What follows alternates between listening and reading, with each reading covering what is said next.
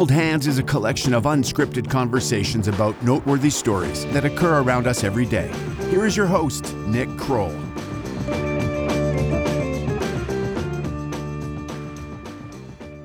Troubled Hands, episode 6. Ross is a friend of mine that I haven't known for a very long time, but he's been kind of in the circles of friends of mine. Ross was, if I was ever to know anybody that ran with the Bulls in Spain, or did something just crazy and cool, that's kind of how these stories ended up developing for me. But it turns out that Ross is very down to earth and just very compassionate. The story's kind of a tough one. There's definitely a lot of things that he had to endure through. People that can take that type of abuse and then turn around and still be productive, it shows a lot of fight. There was a term that he used, intergenerational trauma. We've heard people say, break the cycle. Many of us, we grow up knowing one thing, and we don't know how to break away from that. We become that same thing. And to me, this is a story about how you can rise up and break that cycle. Ross, I had a great time talking to him. Come by anytime. Thank you so much for taking the time to tell that story. This is what matters most. A song that is probably one of my top songs, and it happens to be by them. What's the song? It's only like 30 seconds long. Crumblin' Light Posts? Yeah. No shit. That's my favorite song. That song is monumental to me. And that's why I'll always... Or the keyboard comes in and you just work. And then when it swells, it comes back. Really? Lost in a sea of no. That album is... Yeah. I have it on vinyl. I had to search for it pretty hard. Yeah, that song. So they're great performers. Guy is just crazy. He has I believe his name is Paul. There's a whole bunch of stories about him. I love him. I only saw him once live, but the time that I saw them, he had he's got like this glittering like robe. And I'll show you pictures. No way. And he's got a voice of an angel. He walks into the room and then just like they had the band warming up and everybody's just, oh my God, they're coming out. And everybody's getting excited. And then he steps to the microphone and then everybody just quiets their mouths and just listen.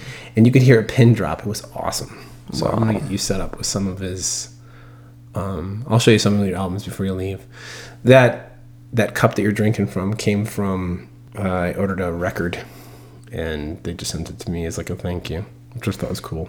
Oh. But yeah, I got to meet him at a concert. I was overserved. Ended up sleeping on my cousin's floor, or kitchen floor, because I had too much to drink that whole day. So I'll probably, just for the sake of proof, I'll just put that in the pictures for your podcast. Yes. I was a little bit thicker back in the day, but it's a good picture of my ass, just me face down on the ground. Anyways, all right. So welcome, Ross. Thank you for asking me to do this. Why don't you introduce yourself? So, my name is Ross. I am originally from Elgin. I was born in the 80s. It's an interesting time in Elgin, but I come from a family that was quite, I guess, just broken, for lack of better terms. I knew pretty early on that I was a little different than my family. Both my parents are Mexican. They came not from Mexico, but their parents came from Mexico, so that would make me second generation. And they were both fluent Spanish speakers, and my dad even played like mariachi, and he was really immersed in the Mexican music. What was his instrument? Guitar. He was phenomenal guitarist. And he was from Texas. Okay. My mom was born and raised in Elgin. Well, they met, and then I came along. It took 10 years to have me. My mom couldn't have kids at first. So they were trying. And during that time, she was basically caring for his kids from previous marriages. And that was a big part of her life at the time until I came along. Okay. And when I was born, it was Well, I guess it was all she ever wanted, but also all she never wanted. She didn't really realize at the time that I was who I am. So she had a vision of who her daughter was. Her little girl, yeah. Yeah. And then basically you had a completely different path that you were going to take, and she had a hard time with that. Right. Oddly enough, the entire time I was in the womb, the doctor was saying I was a boy. And they even gave me a name. They named me after my dad's brother who was killed in a car wreck. Esteban. So that was my name for 9 months. Well, ish. Okay. And then I popped out, and they were like, surprise, it's a girl. Mm-hmm. So they named me Rose after a sibling that had miscarried from one of my dad's previous marriages, but also my cousin who was killed in a car wreck, Rosie. Wow. So my name's Rosemarie, legally. Wow, okay. I still haven't changed that, just in respect of who I'm named after. Mm-hmm. But I prefer to go by Ross. Mm. I knew at a young age that I was not just female. Mm-hmm. I knew as young as kindergarten that You were saying that you felt masculine. You felt like Yeah. this identity that was connected to like masculine feelings. Yeah, my understanding of gender was not... I didn't really see a big difference between boys and girls, other Mm-hmm. than the physical and maybe, some cultural things like gender, identities that we adhere to through social constructs. Mm-hmm. But I just knew I was both. I Okay. knew I was a man, and I knew I was a woman. So that you usually say that's trans, right? That's considered. Yes.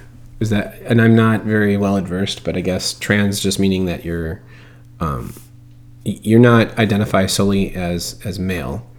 You're just kind of like gender fluid. Right, and I can't speak for everyone in this experience because trans is like the LGBTQ community.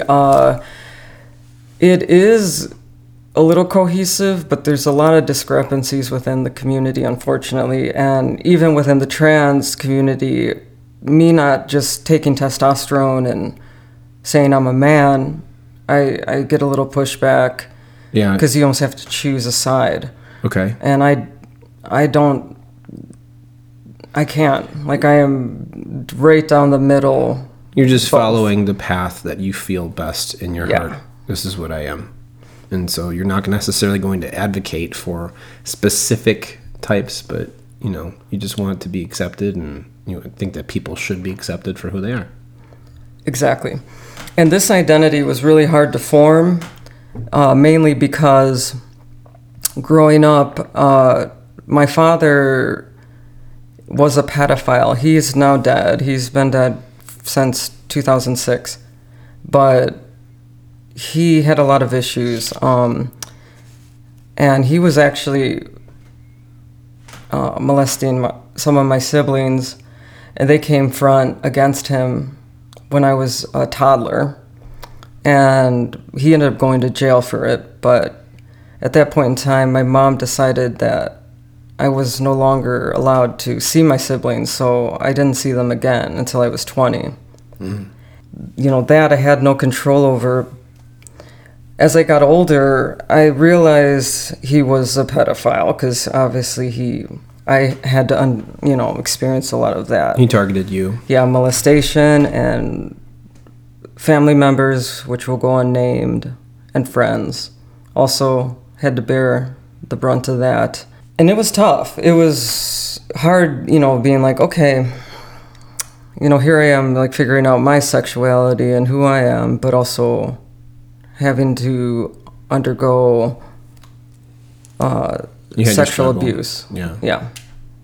That was, it's very tethered, but to unweave that web, I think can be hard for a lot of people who have similar things that have happened in the past where, men and women and everyone in between who may have been abused and are trying to, figure out what they like or what they're into.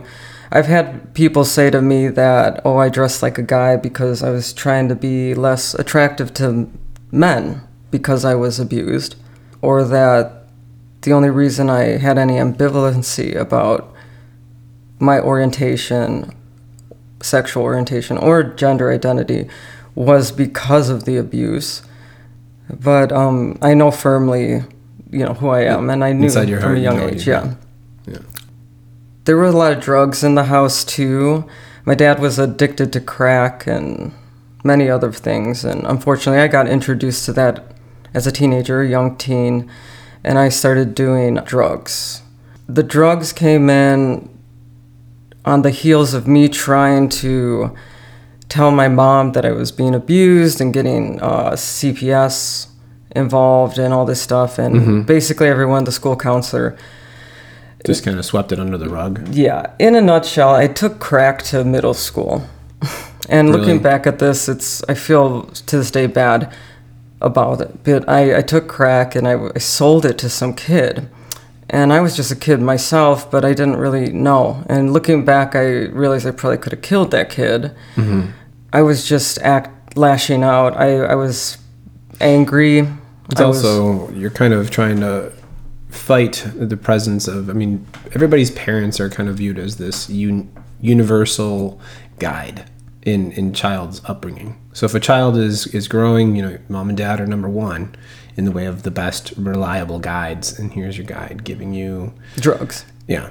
So I didn't know better. most people don't have the scruples to go ahead and make the call against that. You were up against a pretty big tide with a broom. So exactly. And adults in my mind as a youth turned their back on me. So I was really angsty, and I just started getting high all the time. The cops got involved with that crack incident in middle school, but they couldn't find the actual evidence. It was all like hearsay, and my mom basically was like, not standing. Everyone said I was lying.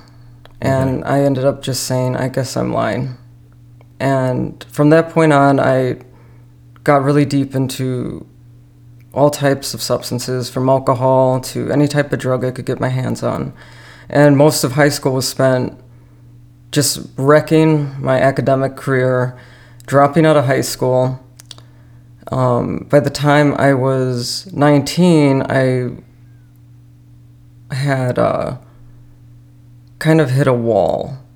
And I went down to Mobile, Alabama to stay with an aunt, and I put myself through detox on my own.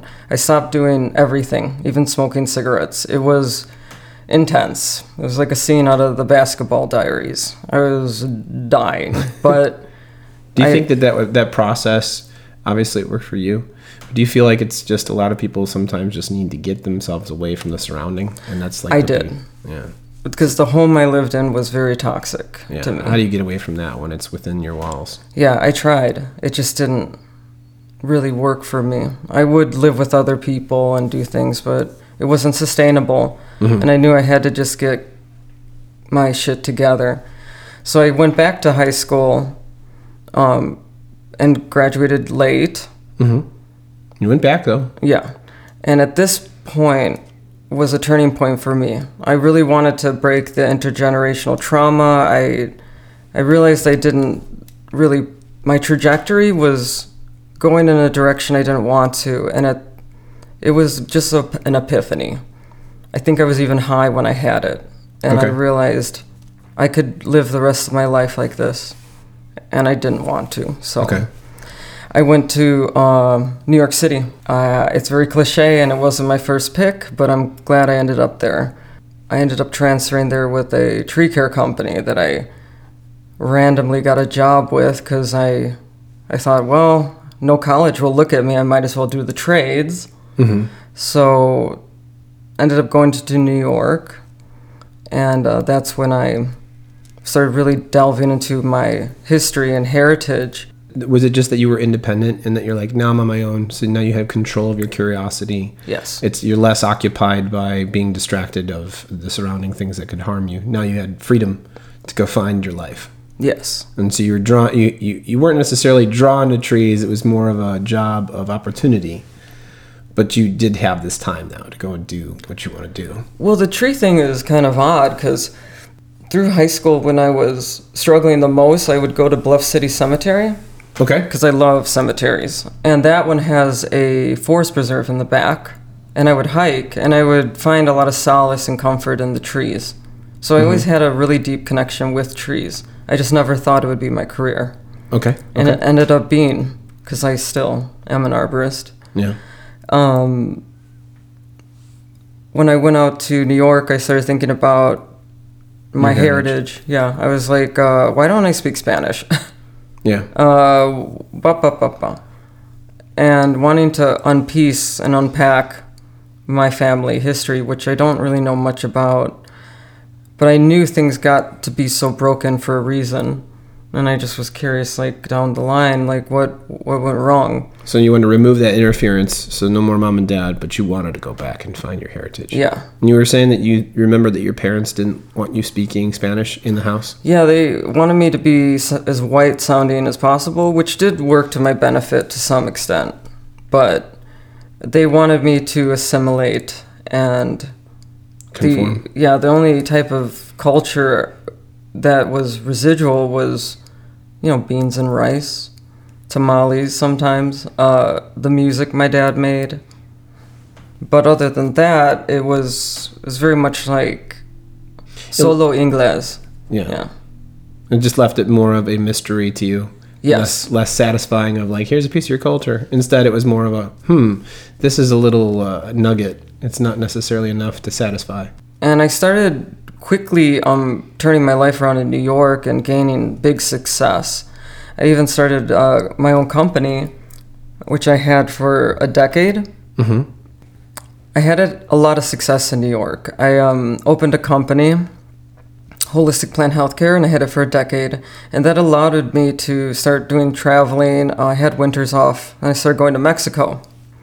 Because I thought, well, why don't I see for myself? Your own eyes. Yeah. I loved Mexico.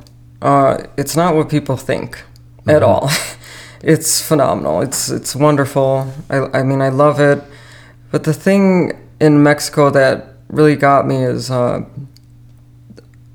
started realizing I wasn't really accepted there. And that's common for a lot of people like me who are Mexican American and grew up here in what is known as the United States of America, and trying to go back to Mexico, they just know.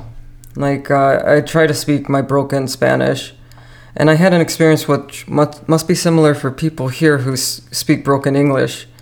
It's that same kind of response, and I started thinking more about, what it must be like to be an immigrant in this country, trying to speak English. You had a sense of empathy, like compassion for the individual that comes here. It's not necessarily catering to them. It's hard, and I've never judged people for speaking other languages. On the contrary, if I could have one superpower, it would be to speak every language that was ever spoken. That's always been my superpower. I wish I had. Instead of invisibility or flight, you would want language. I would, because I could go around the whole world. And just speak to everybody. I'd rather do that than fly. It just really broke my heart because I had a lot of pushback, and people would just switch to English. And was it disappointment for you? You were just kind of like, you wish that you could participate in the native tongue? And around this time, I ended up actually going to South Dakota. And in South Dakota is a reservation. It's called Pine Ridge. It's pretty famous. The Lakota live there. My sister Paula, she was doing volunteer work out there. Mm-hmm. And was trying to get me to go out, kept asking, and I kept saying, no. At this time, I'm running a business, so leaving in the summer for a summer youth group is just unrealistic for a business owner in my industry. Yeah.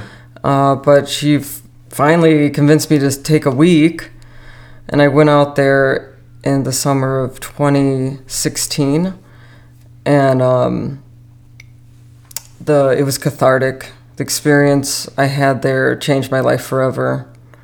I was working with the youth, and they were really they weren't having it. they were looking at me kind of like, okay, who's this person? And I was like, You kind of stuck out in their eyes. well, in my head, I was like, I don't want to do this because I don't want to go to an area that's quote unquote underserved or impoverished and just go in for a week to feel better about myself, because what can a week really do? And then I'll go back to my cushy life in New York and leave them. Like, it just doesn't sit right, but I did it. And you thought that was their observation of you. Well, like subconsciously. They were looking at you like, here's another tumbleweed just coming through. yeah, because a lot of people do that in Pine Ridge. They'll show up. Yeah. They'll have a bleeding heart for a moment. Yeah. And then they'll leave. Yeah. Okay. And so And that this- thought haunted you. It did, and the way people speak of Pine Ridge haunts me. Like, I could sit here and give all these statistics about why Pine Ridge is a place that needs not Support? help, but like Support. awareness. People just to be aware. Okay. That's step one.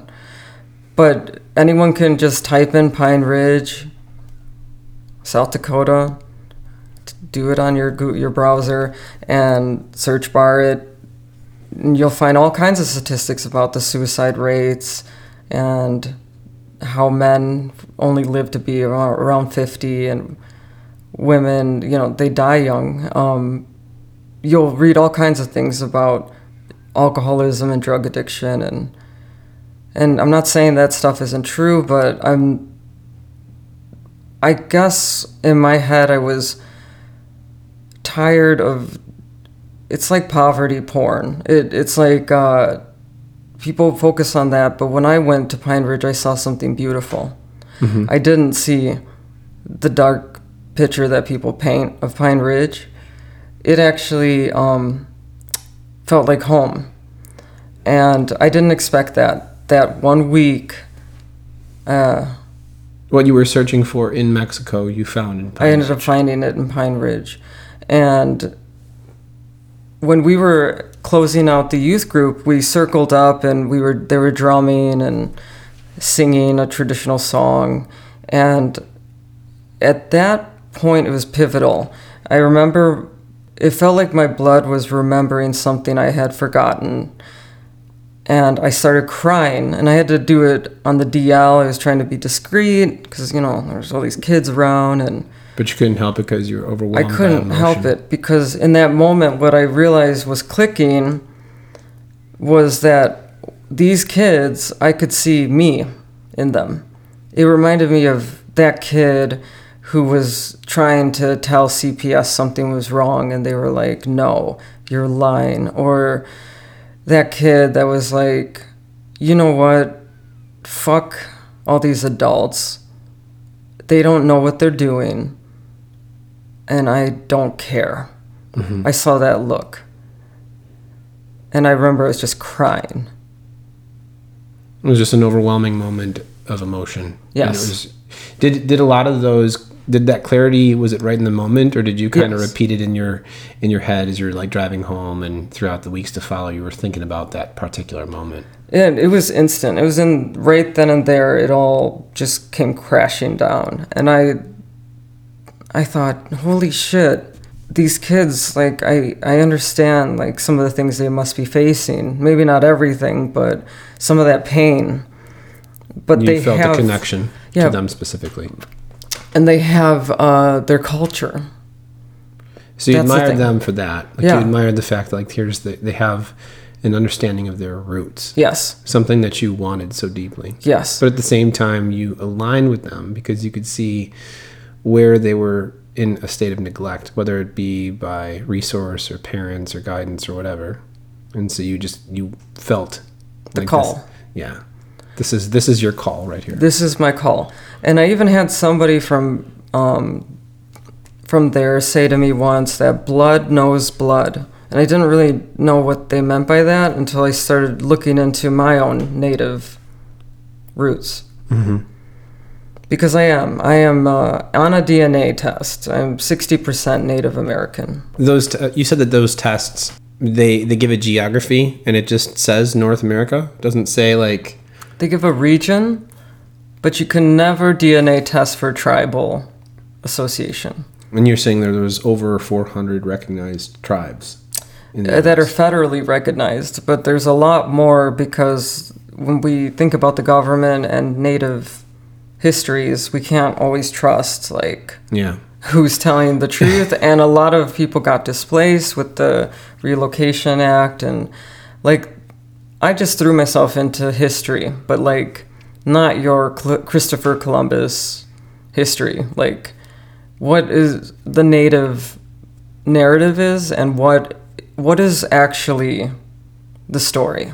What actually happened. Yeah, and what is going on now. Mm-hmm. Because a lot of people don't even know natives exist. Some people think they were all killed off or something, believe it or not. But they're very much here and all over the world. And in Mexico, the majority of the people there are Native American, but they don't even identify as that anymore. Indio is considered a slur. It just means Indian. Mm-hmm. So the darker your skin is, the more native you look. And my skin's fairly dark. Mm-hmm. So that was even an issue in my household, because I was pretty much the darkest in my extended family.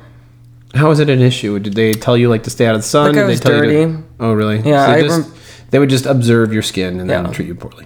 I remember my aunt scrubbing my elbows till they almost bled because they're so black. So in my head, at an early age, I also came to believe that the darker you are, the world sees you poorly. Yeah. And it's like that in Mexico too. There are fair-skinned people and darker, and I see that disparity. It's real, and that exists all over the world. Even in any country where there's melanin, that's more prevalent in the body. The lighter-skinned people, get that white privilege, I guess. I don't know. Yeah, it's definitely a thing. After that Pine Ridge experience, I, at that point, was making good money in New York. My company had taken off more than I needed it to because I didn't live some lavish life. So I had a disposable income, and I was trying to figure out what to do with it. And at that point, it just all came together, and my sister and I started the ICAM project. Okay. And this was the foundation. That was your foundation. Yeah. So. What did it do? And you personally funded it there, and then you basically used it as a funneling resource to other. Yes. So why don't you go into that and explain what these things were? So the ICAM project was funneled from Holistic Plant Healthcare, which was your business. Which was my business in New York, and we funded Native-led projects on reservations, primarily Pine Ridge and the Navajo Nation. So we would be fiscal sponsors. We would help with programs that dealt with suicide prevention. You said there was alcohol awareness. Yeah, school enrollment, literacy programs, setting up kids in college, community gardens, permaculture. We did MMIWG2S, which is just an acronym for Missing, Murdered, Indigenous Women, Girls, and Two-Spirit. I've been on searches for people, for bodies, unfortunately. Housing, there's Earthship. Housing's an issue on the reservation, so building sustainable housing. We did feeds for the community. Another big part of it was mini grants, $1,000, $2,000 here for small business enterprises, single parents, students. So you were helping them qualify for these grants? Yes. Okay. I was also just doing mentorships to guide people through how to start a business or nonprofit. So this all takes off. How long of a period of time do you think it was? And then, how much time, week to week, were you spending? I presume you mean most of the time it was basically your winter job. So a lot of the time when you were in New York, obviously you're working to fund, and then by the time the fall hits, you go back to Pine Ridge and you're working. Work my ass off for free, yeah. Wow. And you're funding it from the resources that you gained. So we could probably foreshadow that I was going to inevitably burn out. I knew it was not, the way I had constructed it wasn't sustainable. You were kind of hoping that people would dig in and follow your lead. Like you're like, hey, come on, we can do this and get the rock rolling. And many hands make for light work. Yeah, and we tried doing grant writing, but I didn't like the way it felt, circling back to like talking about statistics, because I'm not Lakota. I feel the connection with the community, but I'm very clearly not Lakota. Mm-hmm. And I couldn't fill out these grants because these kids they mean a lot to me. And I'm not going to use their stories to get money. For leverage. I wouldn't take photos. I wouldn't put stuff on our website. There was a bit of a point of contention between my sister and I, because she wanted you to lean into it, and you were like, no, this is sacred. Yeah. I just felt like I couldn't do it. And it would make me cry a lot, because I hated it. Being confronted by that as a potential option, you didn't want to have to stand the ground and have to stand up and say, we shouldn't do this. Yeah, every part of my body, it just feels wrong. But what feels right, and what I'm still doing today, is helping other Native individuals get their 501c3. And I have a lawyer in New York that helps so that they can write the grants, because they are the ones that should be. They're Native, they're Lakota, they know the community the most, not all these people that come in, like the churches and things that they come in, they want the image of helping versus, And then they put people on the board that are Lakota or whatever, but at the end of the day, transparency within nonprofits it's a shady world. You don't really know where all the money goes. I did, because it was... You were in control. Yeah, but some of these other organizations, I don't really know. So let's say X money given, and they really won't say, where is it going? Like what was it spent on? What were the resources that money went to? And you're kind of like, it was just given. Yeah. It was given to these people. And I know where our money went. And it went all to helping people, to all the things that, whether it was helping someone pay a light bill or anything that could help a person. But you were saying, you foreshadowed that you were going to eventually burn up. You were kind of thinking to yourself, well, I'm going to get to this place where I'm going to put too much in. How long was this time? Of how many, was it several seasons? And we can take this out if it doesn't. It was like 6 years. Okay, so it was a 6-year process. By the time we got into our 7th year, which was last year, I was over $50,000 in debt. Okay. And I wasn't being very honest with Paula. She didn't know how far. Paula's your sister? Yeah. Because she's the only other one that was with you on this project. Yeah, I had used credit cards and stuff. I was just overextending myself. Because every time someone needed something, it would be so hard to say no. Okay. I remember the last time I overextended myself was when we were searching for that woman that went missing, and we found her body. And I saw the family. And you made eye contact. And they were walking out to go see the body. And they were crying, and the grandma was there. And the guy that was helping me lead the search, he started crying. And he's like a grown-ass man. He's this big, burly white dude. And he was smoking a cigarette, and he was crying. He's like, I can't tell them to not go. He's like, but they shouldn't. Look at the body. Trying to advise them, hey, don't go see this. And then he said, I would have found her so much sooner if I had a dog. He's like, I've been trying to get this dog. So, there's two types. I learned a lot about these dogs. So there's the cadaver dogs that will find a body, and then the rescue dogs that find someone still alive, and some are trained for both. Okay. So we've had this dog, which oddly enough was in Illinois, but she was like, these dogs are expensive. To train a dog, it's about $9,000. Oh.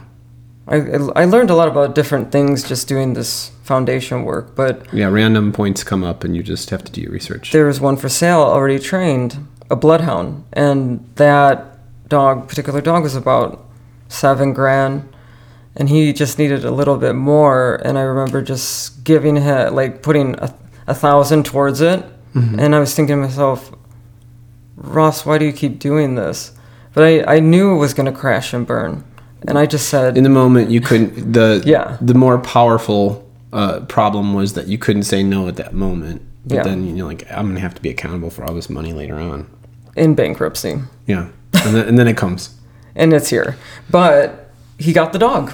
Fantastic. And I see pictures of that dog on Facebook, and I think I was a part of that. Like, I don't need recognition. Like, he doesn't. I said, just take the money. But it felt good. However, yes. you noticed that you had this hard time with boundaries. Yeah. When you had this emotion in your heart for what you wanted to do, but you didn't know how to pace what you could and couldn't do. Right. So, and ultimately at the end of that, almost 7 years, something ends up wrapping it up for you. Yeah. I hit a tipping point. Was this right around the time that your mom ended up getting sick? Well, I ended up getting sick before her. So I ended up falling into prescription pills hard time. I relapsed early last year. And I was doing pain pills, Adderall, Xanax, everything. Mostly pain pills and eventually fentanyl, which is what got me. I was just taking that to get through the day because it was a lot. Adderall to wake up, fentanyl as a treat after work, and Xanax to sleep at night. And it was a vicious cycle. I was miserable. I was stuck working basically for free. Whether I was in Pine Ridge or in New York, just trying to keep up. And then in September, my mom got cancer. And that's when everything really just fell apart. Yeah, hit the wall. Yeah. So you chose to leave New York and come back to Elgin. I dropped everything. So your involvement in Pine Ridge, the involvement in your organization. Everything. And your job, your career in New York, Yep. I dropped everything on a dime and came back here. And I've been her caregiver. I was her living caregiver for about 9 months because things got really bad. And I'm still her caregiver because she still needs help. But at that time, it was September, and I was still using. And I realized I started using more because of the stress and how bad she was. Sometime around November, we were walking through Walmart, and I remember this clearly on Randall Road, and I was real fucked up. She was going through chemo, so she was really fucked up. Yeah, she's very fragile. Yeah, and weak. We were trying to walk through Walmart together, and she was trying to lean on me because she couldn't stand straight. But when she was leaning on me, I was falling over. Because I couldn't even... You couldn't support yourself. I couldn't even support myself. And she's this little Mexican lady that weighs like 100 pounds now, basically. And I can't fucking hold her up. And it just hit me that, like, I have to stop. Like, I have to stop everything. So I quit. And, like that. I quit cold turkey, and I got quite sick. I had to go to a detox center for a week. Okay. Which ate up like $4,000 of what little savings I had left. Because I realized very quickly how hard it is to get help when you don't have money. Yeah. It's ridiculously hard. And I got sober, and I've been sober since. I have not been using any drugs. It seems like it was a pretty hard stop, though. Like it was. It was a grinding halt. I see that one of the things that's different about you versus most people is that once something is clear upon you seeing it, like when you size it up, this is what that is. It creates this definition for you, and very important for whatever acts you choose to follow. A lot of people don't do that. They don't have this. They'll see something and then they kind of sweep it under the rug, or they don't acknowledge it. They can't acknowledge it. You're not like that. You just do this like, all right, this is what my moment is. This is what I have to do. So with drugs, with how it was affecting your life and how your mom needed you, you were just like, no more. And Yeah. You just went ahead and did it, and you bit the bullet, and you ended up $4,000 to this treatment, this 1 week treatment. And then when you came out, did you come out like crisp and clean? You felt fine, or I've always wondered how that happens. Don't do drugs, kids, because that was not worth it. I'm gonna tell you that. So at the end of the recovery week, process, it was just not. No. So you leave Months. and you're not done. Months. It's only now that I'm starting to feel like normal again. So when you leave the program, and you're saying this is months ago, you're saying that you still just were struggling to get out? I mean, I could hold myself up by that point, but I was a mess. I didn't know if I'd ever go back to the sense of clarity I had prior to those pills. Mm-hmm. But I did slowly. Okay. I came back. I was cloudy. I was, all these withdrawal symptoms, especially the fentanyl, are excruciating and long. Mm-hmm. So, yeah. Wow. I ended up having to get on Suboxone, which I'm still currently taking. Mm-hmm. That's like methadone. It's similar. It just keeps you from getting high if you were to take an opiate, because it has Narcan in it. Okay. And I'm still in a program that's actually here in Elgin. It's great, and it's free for those who don't have the finances, but they take good care of me, and I've been accountable because I have to pee in a cup. Just make sure that you're Clean. They're not wasting their time with Clean, you. well, I hate saying clean, but yeah. Post-acute withdrawal syndrome was one of the topics that Kelly talked about in the last podcast. And she was talking about how her son, stopped drug use, and then he had this immediate depression to follow. And it was just hard for him to get back on track. Did you feel present? Did you feel that? Oh, God. I was a shell of a being. I was just going through the motions. And it was a slow, like recovery. Months before I felt like myself again. Where was the location that you were in Elgin? The one that you're in now that you said that you do a recovery. Oh, Greater Health. Greater Health. That's on Summit. It's it's in Elgin. Fantastic. And it's a great program. The one thing I would leave the listeners with is, if you know someone that's going through similar things, and maybe it's not you yourself, you just know someone and it resonates in some way, this story. Honesty is one of the most important traits, I think, in a person for me. If you move through life with an open heart and you're just honest, I think that's really what has paved the way for me. I try to be as truthful as possible. Anyone who's struggling with adversity, who maybe life has you feel like it's held you back or dealt you a hand that you don't want to play, I think the important part is to make goals, however small. You don't have to shoot for the stars. Like, people always like, you can be anything. No, get that out of your head. Just set the bar. You set it. And I personally have only set the bar so I knew that I could step over it and it wouldn't just clock me in the throat. Mm-hmm. I wanted things that were achievable, because with that, there's a sense of accomplishment, and that has driven me to continue. If I can accomplish this, I can keep going. Even when you meet your aspirations face to face, like me, I finally did get a college degree. I got a business. On paper, things seemed great. It doesn't mean necessarily that it's like a light switch and everything will be better or fixed. You must be at peace with who you are to start. Because loving and accepting yourself exactly how you are today is what matters most.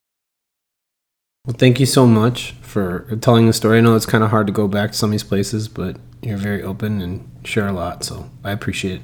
I'm sure the people that listen, they will too. Thank you so much. Thank you.